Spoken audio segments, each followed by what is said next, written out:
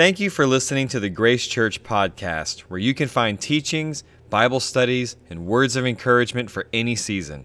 For more resources, you can go to graceorlando.com. All right, guys, we're going to get started. Before we start, I need to make a retraction of something that I said. No big deal. It's just I want to make sure that I'm representing the Father properly. That's all. So when I said God took all the ministry away from me, okay? He didn't take the ministry away from me. What it was is we had grace and it ruined us and we couldn't find another church. But he did use that time for me and him to get intimate, which I was so busy doing the works of the ministry, I never really took the time to get the healing that I needed. I want to make sure I'm leaving the right impression with everybody, okay? And I'm sure if you've been out there, like, we're spoiled with Grace Church. Like, I've been to 2 other churches since we moved to Florida, and we couldn't find any church. One only lasted going 2 times. The other one was a whole year, to the point we finally couldn't take it anymore. We just weren't in agreement, you know? And me and my wife were talking Thursday, and we just had a me and her day, and we started talking about what we see lacking in the church is intimacy. And so that's what we're going to talk about today. Amen? But let's define intimacy before we even go any further, trying to understand what that means to us in our own personal lives. By the way, you can have a relationship with God and not be intimate. But here's also the good news. Your intimacy can continue to grow and grow and grow, and it never ends. So wherever you're at right now, that's just fine. You got something to look forward to. Amen? Good morning, Sal. All right. The word for intimacy in Hebrew is sod. It means inner secret counsel. Inner secret counsel. Now, if you break down the Hebrew letters, the samek is a picture of a pillar, which means to uphold and support. Vav joins 2 things together, and what does it join you together to? The door to the pathway of life. So, intimacy is him upholding and supporting you and joining you to the door of the pathway of life. I mean, Jesus said, I came to give you life and life more abundantly. That never ends. It's a never-ending life, and it's not a life that's of this world. It's something that isn't of this world, so that when people see that we have it, I love Rick Manis. He said something really awesome. Long before we ever preach the gospel, the people already see it in us. Because there's just something about the gospel and what it does to us that radiates the good news without us even having to say anything about it. Amen? And so anyways, the first scripture we're going to look at is in Proverbs 3:32. Now listen to this. For the perverse are an abomination to the Lord, but his intimacy or his secret place is with the righteous. And by the way, this is the same word, sod. Secret place, intimacy, it's all in the same thing. Wow, the secret place where we have intimacy with him. But guess what? You can't have it unless you're righteous. See, the world has a dispensation of grace. God's not holding their sin against them. But we have a covenant of grace, and we have been made righteous. We need to be thankful all the time that we're righteous because, see, what we could never do, which was become righteous by any of our works, Jesus made us righteous by his work. He who knew no sin became sin, us. This is all in nouns, so that we could become the righteousness of God. Let us never think that righteousness is just something, oh yeah, I'm righteous. We're missing it. It's like, it's the most amazing thing that he made us righteous. Now, how righteous did he make us? Listen to this. The Hebrew word for righteous is tzedek, and it means to be cleansed in a forensic sense. To be cleansed in a forensic sense. That means that under any courtroom, in front of any judge and any jury, all they can see is that we're innocent. And he cleansed us so much that his spirit now lives inside of us. I don't care how bad things get. I don't care how bad you mess up. Always remember, you are cleansed in a forensic sense, and you're so cleansed beyond our comprehension that the Holy Spirit can actually lives and abides in you forever. That's one of the things that changed my life with grace was I was righteous. Because I tried so hard with all my self-effort to do good enough to be that. And I was always at a distance from God because I never felt like I could get intimate because I still had all these things in my life. Amen? Okay, so Psalms 91:1. He who dwells in the secret place, intimacy, of the Most High shall abide under the shadow of the Almighty. Now, when David was writing this, there was a time where it was just the tabernacle of David. The tabernacle of Moses was like 7 miles away in a total different direction.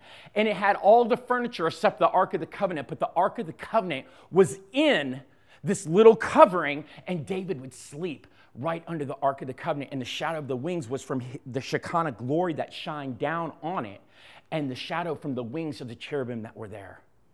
Listen, the secret place of the Most High, listen, there's a place when you go to talk to your Father that He wraps His wings around you so nobody else, not even the enemy, knows your conversation with Him.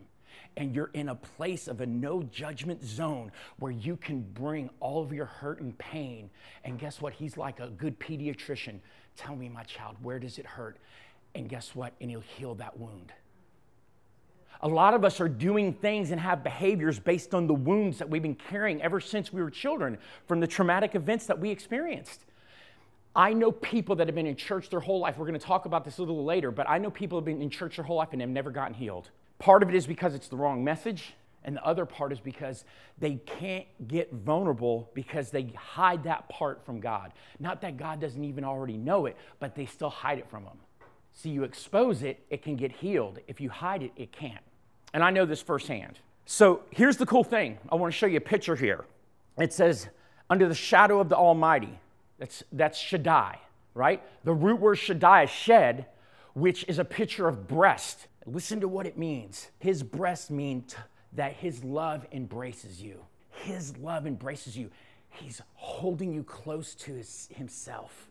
See, what did the prodigal son do when the father ran to him? And it says he fell upon him. He hugged him.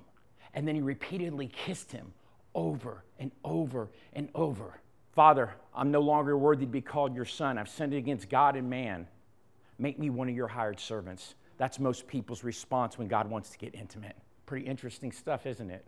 And we're always like, yeah, the prodigal son, he didn't get it. Guess what? A lot of us, we have some of that prodigal son still there, that we're in a process of getting to a place where we can really just be vulnerable. And it's not, listen, it's not something that you can manufacture on your own. It's going to take Him to do something first in your life that will even give you the ability to be vulnerable in that area. Because remember, it's the goodness of God that leads us to repentance. He gives you good you don't deserve, so it can open you up to receive so that you can get the healing that you need. Amen? So then we go in again, and Romans 8:15. For you have not received the spirit of bondage again to fear. This is an Old Testament mentality of who God the Father was. More likely, I could even almost say this is Jews that He's talking to, because they had a covenant with God when Gentiles never had a covenant with God. But the Jews had a covenant with God. But we're not going to debate that today because that's not really the importance here. A fear. Be afraid. Do you know most people can't see God as a father because their father abused them in some way or abandoned them in some way, and they carry that in. And we do that. We take our human relationships and we bring that into how God is. Yeah. And it couldn't be anything further than the truth. Couldn't be anything further. So listen to this. For you have not received the spirit of bondage again to fear, but you have received the spirit of adoption or sonship, whereby we cry, Abba, Father. Wow. I love how they left the original Aramaic by using Abba. It's the most intimate word a child can use to their father. And then, not only that, they put the word father after it. It's like saying it twice. I'm this and I'm this. And it says cry out. Listen to this word, cry out. Kredzo, to call aloud, like you're in pain or you're in suffering, to cry aloud, Abba, Father. Think about if you had a nightmare and you were a little child and all of a sudden you wake up and the first thing you do is, if you had that kind of relationship, Mom, Dad. This is the same type of crying out that it's talking about here for us today. Wow. But what do we try to do a lot of times? What we do is what I call the covering method. This is our pain, and what we do is we suppress it and pretend like it's not there and move on. And then we get really busy to try to drown out that pain. Here's what's really awesome. During Paul's day, they had this thing, it's called the Greco-Roman adoption. Has anybody ever heard of that before? Let me share about a little bit of this. So what they would do is they would take an orphan, right? Because really, a lot of times, like I can even say in my own life, even though I was saved, I felt like I was an orphan because I never really understood who he was, because nobody ever really showed me a real picture of what he was like. All I know is you need to be obedient. That's the worst doctrine you could give anybody, because they'll spend their whole life trying to be obedient, but they'll never get close to the Father. And so anyways, so I'm speaking from my own experience, and I still have things in my life. There's still areas of my life that are so painful, I don't want to look at them, but I know this from the things that I have gotten delivered from is when you get healed, you live a better quality of life than you ever would have if you never did that. So the Roman Greco adoption, what they would do is, now how many know, regardless of what the truth is, when there's an orphan, they think there's something wrong with me. Why did they leave me? Children always think it's their fault. I've talked to psychologists, I've talked to people that have degrees, and this is all what they say. And it really is true. If the parents get divorced, they think it's something that they did to cause the father to leave or the mother to leave or whatever the situation was. So you know what they did in this Roman Greco adoption process is they took the child that was an orphan, and then they brought up the father and mother in front of. How many know there's something that happens when you're loved and accepted and everybody else sees it? Because now all the people that they thought they were worthless can see they have value because somebody actually wants them. He wants you. He wants all of you. He'll take the good, the bad, and the ugly. He takes it all. Listen, watch Jesus walking the earth, and Jesus said, if you see me, you've seen the Father. And guess what? The worst case scenarios came to him. Jesus was like, oh man, I can't deal with that, bro. Don't you know I'm holy? He never said that. What did he say? Spread out your hand, be made whole. What did he say to the leper that came to him as he was leaving the multitudes, and the leper came to him? He touched him first and said, be cleansed. He said, if you're willing, Lord, you can make. He still didn't, he knew he could do it, but he didn't think he would do it for him because the guy didn't think he was worth anything. And what does Jesus do? He reaches out his hand, touches him first, which he hasn't been touched in how many years we don't know. It says, be cleansed. So, cry, Abba, Father. You know, there is a book by Brennan Manning, and it's called Abba's Child. I don't know if you've ever heard of Brennan Manning. Only thing I don't agree with him is that he still considers us sinners. Okay, I don't agree with that, but everything else that he talks about in this book, it's like it was hard for me to read it the first time just because it was so overwhelming. And what happened is all those wounds started to come up, and I wanted to shut them back down. And we all have our ways of doing that. It's painful. I mean, we don't really want to remember these things. We want to be done with them, but they need to be healed. They need to be healed. So the biggest hindrance of intimacy with God is guilt. By the way, everybody in this room is probably harboring some form of guilt, including myself, for something. And guess what? The truth is, you might not even know it. Because you might be so accustomed to it because you've had it for so long, you just think, oh, well, it's not there anymore. But the Lord, He knows how to allow it to come up. There's a proverb, and it talks about when you put the dross and the silver into the refiner's pot, and it will heat it up, and the dross will come to the top. That dross is those things. And that's what He wants to do. He wants to allow the heat to bring it up, so it can be swiped away, and all that remains is the pure silver. That's a picture of our redemption and who we really are in Christ. So listen to this. The word for guilt is the Hebrew word ashim. Esh means fire. Mem means chaos. So the letters to describe a picture that we can understand is that guilt is a fire that's burning of chaos in your life. And it goes right along with the actual definition, which is to punish oneself or to self-destruct. So you can ask my wife, something would come up, and I would literally take my fist and start punching myself in the head until I was totally exhausted. See, I'm trying to make myself pay for the wrong that I did. And it's gotten better. I've gotten healing. I'm not there yet. See, The only way you're ever going to help somebody is if you're vulnerable. If you can't share your own stuff, how's anybody going to identify with you? Matter of fact, the more you start exposing your pain to other people, the more healing that you'll start to get. That's why it says confess your sins. The word's not really sins, hamatera or hamateno. It's another Greek word which means your sidesteps, just where you slipped and missed it, where you slipped and missed it, where you slipped and missed it. And confess those to one another. Why? So what's in the dark can be brought into the light and it can be healed. If you have a wound on your arm and you cover it all the time, it'll never be healed. Even if the top closes up, underneath, they're still there. Ashem, guilt. You know, if anybody knows anything about guilt, I know a little something about guilt. I can talk on this matter. And I will tell you this much. When you understand that Jesus was the sin offering, out of all the offerings, the sin offering took care of guilt. And how did it do that? Listen to this. 2,000 years ago, the person who did those things, right, was crucified, died, buried, and in God's reality, His truth, this person and those things do not exist anymore. Because remember, 2,000 years ago, all your sins were laid upon Christ. Did you not know this? Because if you didn't know this, I want to tell you, you were put in Christ then. God reckoned you and Christ together as one as He hung crucified. As He died and gave His last breath, that was you. As He was buried, that was you. But the only difference is that He only rose the new creation in Christ. That person stayed, died, and buried.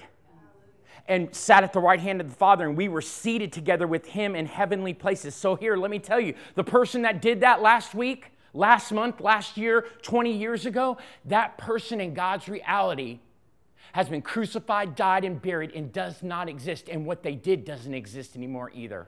That's the good news. That's the good news. Listen, if there's somebody that is in your life and they keep bringing up the stuff, to guard your heart and protect yourself, you can cut communication off with that person for a time while you get your healing. That's okay. Don't let somebody else think you got to be. See, I had to learn this about grace. I don't have to be the nice guy. I don't have to be the nice guy. I can guard and protect myself because that's what's best for me even before what comes for them. And that's okay that you do that for a season. Not that you totally disown the person, but you're guarding your heart so that they can't speak that into your life anymore so you can get your healing. But once you get the healing, no matter how they try to bring it up, it won't have any effect on you. By the way, what they're really wanting from you is to pay for what you did wrong. There's nothing you can do to pay for the wrong you did. Only Jesus can pay for it. So you're wasting your time anyways. Amen? Why do you think, we had this whole thing, we did this teaching with the girls in the Bible study, and, God doesn't see our sin anymore. Well, Hebrews 10:17 says, I'll remember your sins and your iniquities. He didn't just say sins, he said iniquities. By the way, if you haven't listened to that teaching about iniquity, that's where it all starts, with the eyes. What the eye sees, it hooks to and multiplies. Then there's sin. Then there's transgression, right? But he says, I remember him no more. Why does he say that? Because he wants you to know there's a no judgment zone that you can step into a secret place where he wraps his arms around you and brings you close to his chest, okay? That his love just pours in and starts healing those wounds. And nobody in this entire world, seen or unseen, know what's going on because it's a secret place of intimacy. Do you know David? How many like King David? King David, a man's man. I mean, this guy, he was gentle, but he would go out and fight in battle. Any guy that looks at David, they're like, besides Jesus, of course, he's first and foremost. But in the Old Testament, it's just like David was the man. If you read through the book of Psalms, David is so intimate with God. There's so much intimacy there. But he had one area of his life that he never shared with God, and that was his sex life. And right here in 2 Samuel 12:8, it says, I gave you everything. God's speaking to him. I gave you everything, the kingdom, wives. If you wanted more and you would have asked me, I would have given it to you. Why did you take what didn't belong to you? And that was under the law. That wasn't grace. That was under the law. But the heart of God, if you would have asked me. By the way, just so you know, asking is grace. Because you're going to someone that's greater than you that you know you can't do for yourself, but they can do for you. That's grace. You should be asking all the time. That should be a regular part of our life. And you're like, oh, well, I'm just, being sick. No, you're not. You need to get what you need so you can get healed, so that you can go out and you can have that anointing of a healer and go out and heal other people. So that one area David didn't talk to God about. Nowhere in the scriptures. You don't see it anywhere. I haven't found it. If you found it, let me know. Yeah, guilt and shame, hand in hand. They're brother and sister. What we can do, though, is ask for his help to do what we can't do on our own. Even to go and bring it to him, because it's hurt so much. But it's like, you ever gone to the doctor and he prescribed some medication and you start taking the medication, you start feeling better, and then you're like, oh, it was worth going to the doctor. Well, guess what? When you understand that when you go to him, in Hebrews it says it's a new and living way. In other words, every time you come and just cry out to Abba Father, you're receiving life. You're receiving life, and that life is healing that wound. And it might not happen overnight. One day you'll wake up and it's like, this doesn't have control over my life anymore. Amen? I got to be very unspecific, just because if this person ever heard this teaching, I wouldn't want to hurt their feelings. So, and I'm going to call him a person. I'm not even going to say the gender. But there was a person that me and my wife had experienced in ministry. 65 years old. And they were an orphan and was still the same as they were before. And they never, as far as I know, they never got the healing that they needed. And they always tried to show how spiritually, strong they were. I don't know if you grew up in this time, but in the early 2000s, we used to call mighty men of God, mighty women of God. No, you know what I'm saying? We just revered these people, and they had a name, and they had a ministry, and we're like, oh my God, that's what I want to be like. That's rubbish. We're all the same. We're not mighty men and mighty women of God. We are sons and daughters of our Father who is in heaven. And we are deeply loved with a love that is beyond comprehension and that can only be experienced. It can't be explained. So anyways, we went through the process with this individual, and they would have to fight for everything. They had to fight for position in ministry. They'd have to fight to get respect. They always have to fight to get something. And all it was that orphan that never got healed, that tried to find all kinds of things to fill up that void so that they could be something that they already are, but they never knew because nobody ever told them. And if you've heard my teaching on forgiveness, this person definitely had a role in it, and we won't go into any of that. So anyways, when I got grace, here, let me give you this first, okay, and I'm closing. When I came into Christianity, I had experienced a whole bunch of grace. I had experience of the grace of God, but then I got into church, and the doctrine that they had wasn't the grace of God. So what I experienced and what they were telling me were two different things. But I thought because they're behind a pulpit or they got a position that they were right. Listen, just because somebody's got something, that doesn't mean they got it all right. Are you hearing me? And so basically, I got under this teaching is basically, obedience was the key. If you were obedient, then you were righteous, then you were blessed, and you were all these things that Jesus paid for us to have. But that's what I came under. And my heart was sincere. Man, I wanted to honor God. I mean, you know what I'm saying? So I know when I look at people like that, because I've been through that, these people are sincere. They might not like what I have to say, but they're still sincere. Them fighting for it, they think that's what they're supposed to do. Do you know Jesus had something to say about that? He said, Saul, Saul, why are you persecuting me? Because Jesus reckoned himself and the church to be one, because they weren't persecuting Jesus himself. They were persecuting his church.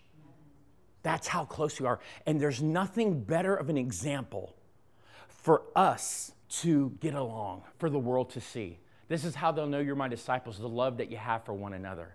But if you're wounded and beat up and trying to do all this stuff and get this and put a front on and all this stuff, guess what? Because I was the master at it. Dude, I looked so good on paper, but all it took was a little spark of that paper. It was gone, and there I was, still all jacked up. Woo, I love it. So anyways, when I started to get grace, so I went through that for about 7 years. Thank God, there's people been in it their whole life. You know, I mean, I thank God that it was only, 7 years for me. But it took some changing, like when I got grace, the way I was thinking had to be changed because I thought a totally wrong way. And so what ended up happening is that I understood Jesus. Man, he died for me. He's the man. He loves me so much, he gave up his life for me. But because of the wounds that my father gave me, I wasn't able to see God the Father and the true light of who he is. So I was missing. Here, by the way, father in Hebrew means the sacrifice and the strength of the house. The sacrifice and the strength of the house. That means he's always sacrificing for us, and he's strong, so he protects us. There's something about running into the Father's arms that you can't get from the other two part of the Trinity. They're all connected and they're an expression in their own ways, but there's something about the Father. So we know in the last 500 years, okay, if you go back and you study revivals, we know there's been a move of the Spirit. We know that there's the move of Jesus that's happening now. People are coming back to understanding the finished work of Jesus Christ. Now it's time for the Father to be unveiled, because when the Father becomes unveiled, we really know our identity and who we are, because we're our Father's sons and daughters. Do you know the father in the house? Like if you study the Jewish family and how it works, the father in the house basically helps fortify the feminine in the daughter and the masculine in the son. Why do you think we have a lot of confusion going on in our world right now? It's because they don't know who their daddy is. I'm not going to say anything more on that topic. But are you hearing me? So important. The Father. Abba Father. Man, the most intimate thing that you can call him. Listen, Jesus came to reveal one name. All the names of God are great. I study all the names of God in Hebrew. They're great. We even talked about one right up here, Shaddai, you know what I mean? But he came to reveal one name, Abba. First to the Jew and then to the Gentile. Why? Because you got to remember, the Jews had a covenant long before we ever did. And God had to fulfill what he promised to Abraham before he did for us. Remember when Jesus walked the earth, he said, hey, listen, I've come for the lost sheep of the house of Israel. But then the woman, but even the puppies get to eat the crumbs. He's like, wow, that's awesome. Go ahead, have what you want. You know what I mean? And so anyways, I believe God brings people into our lives. And he brought one into my life. So if you don't know who my mentor is, his name's Archbishop Bruce Taylor. And he is a therapist for vets with PSTD. The greatest healer that I've ever met, and I've been all through the charismatic circle, the greatest healer that I've ever met. And so if you sort of look at him, he's just like a jolly old fella. You know what I mean? It's just he just warmth permeates off of him. There's not a judgmental bone in his body, right? And so when the ministry shut, in the sense of there was no grace ministries to go be a part of, so we went ahead and left church. And I always said, I'll never leave church. Yeah, I left church for almost 5 years. Why? Because I couldn't find a church that believed the same way we do until we found Grace, Church, Orlando. And so anyways, for 2 years, I met with him for about 4 hours once a week. And we went through all this stuff. And what God was doing is he was showing me a picture of, hey, this is how I'm like. You think this is awesome? I'm even better. But that healed me from all the damage my father did. I was a drug addict, and my father had kicked me out of the house as a teenager, and I had nowhere to sleep, and it was cold. Even in the winter in South Florida, it was still cold at night, you know what I mean? And I had gone to my room, the window, and I had pulled my blanket out off the bed, and I went around the back of the house to sleep. He wakes me up, throwing me around, ripped the blanket out of my hands, and told me to get off his property. See, I was crying out to needing to be loved because I didn't think I was worth anything. But I don't hold that against my father because he wasn't even born again. And what he didn't have himself, how could he give me? But what Bruce did was he was used by God to transition me from him to him. And now I can truly say, Abba, Father. And I get it. I understand it. There's an experience with it. Listen, what you know is one thing. But when you experience it, it becomes a truth that you live out of. And he walked me through all this therapy and everything. And he brought me to a place that now I could have not just the Holy Spirit, not just Jesus, but I could have the Father. And have a relationship with him. And I'm not going to go and try to explain all the Trinity and all. Listen, God will show you that for yourself and you'll understand it on your own. But I'm just sharing my experience with you and how important it is that we get the healing that we need so that we can have intimacy with him. And listen, the law says change your behavior. Grace says, let me love on you, and that behavior will just naturally, organically change. And that's it. The new and living way. The more you come and the Father loves on you, the more the wounds get healed, the more you leave different than the way that you came in. And before you know it, you're who you really were the whole time. You just didn't know it. Amen? All right, let's pray. Father, we just thank you. You are so good. And I pray for each one of us in this room, in this church, those that are going to listen on podcast, I pray right now that you would give us the ability to bring our hurt and our pain to you, because we can't even do that on our own. We need your grace to be able to do that and expose it to you and be able to trust you so that you can heal those things that are holding us back. And we thank you for it in the name of Jesus. Amen.